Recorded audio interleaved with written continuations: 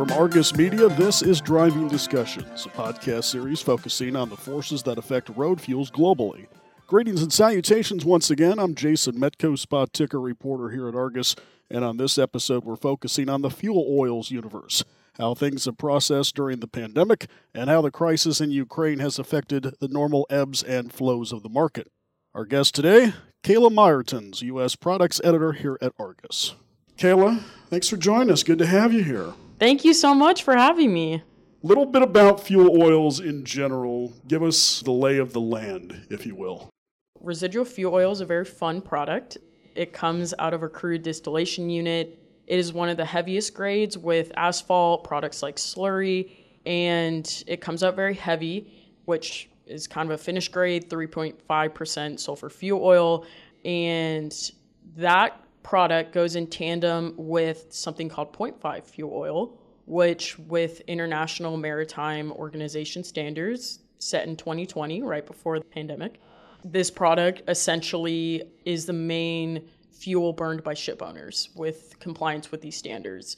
And so to go from that heavy grade to the 0.5, products like atmospheric tower bottoms and low sulfur vacuum gas oil and slurry oil all get blended down essentially to make 0.5.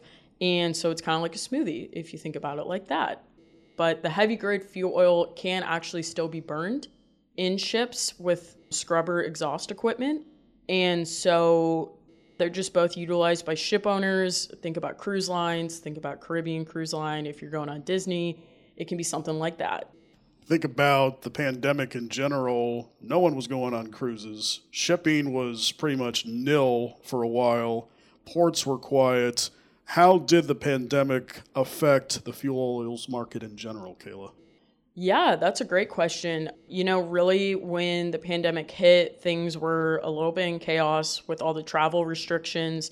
And on cruise lines specifically, things just got really quiet. There was a lot of illiquidity. Demand really sank, and that kind of progressed into 2021. And around summer 2021, specifically in California and Los Angeles and some of the biggest ports, we had labor shortages, and those really impacted things. It pretty much pushed low sulfur fuel oil in Houston to record price highs in October, and that's since eased into 2022, but now we're kind of leading up to another big thing in 2022. That would be the current state of affairs with the U.S.-Russian oil sanctions. And I guess tell us a little bit, Kayla, about how that is playing into all of this, because it looked like we were on for a pretty good recovery, but now things have taken two steps back, if you will. Yeah, they've definitely subsided, if that's a term to use. I would say if we're going to break this down into the 0.5 and the 3.5 sulfur fuel oils, well, on the 3.5, the heavier grade, higher sulfur, that product is really used as a coker feedstock. Coker economics have been very strong in the U.S. Gulf Coast. And if you tie that back to Russia, when the oil sanctions happened, both of these grades shot up in prices. The Brent complex hit some record highs as well. And when that really pushed, I think, up to $127 a barrel on April 8th, we really started to see basically these prices go up. Follow very similarly with Brent.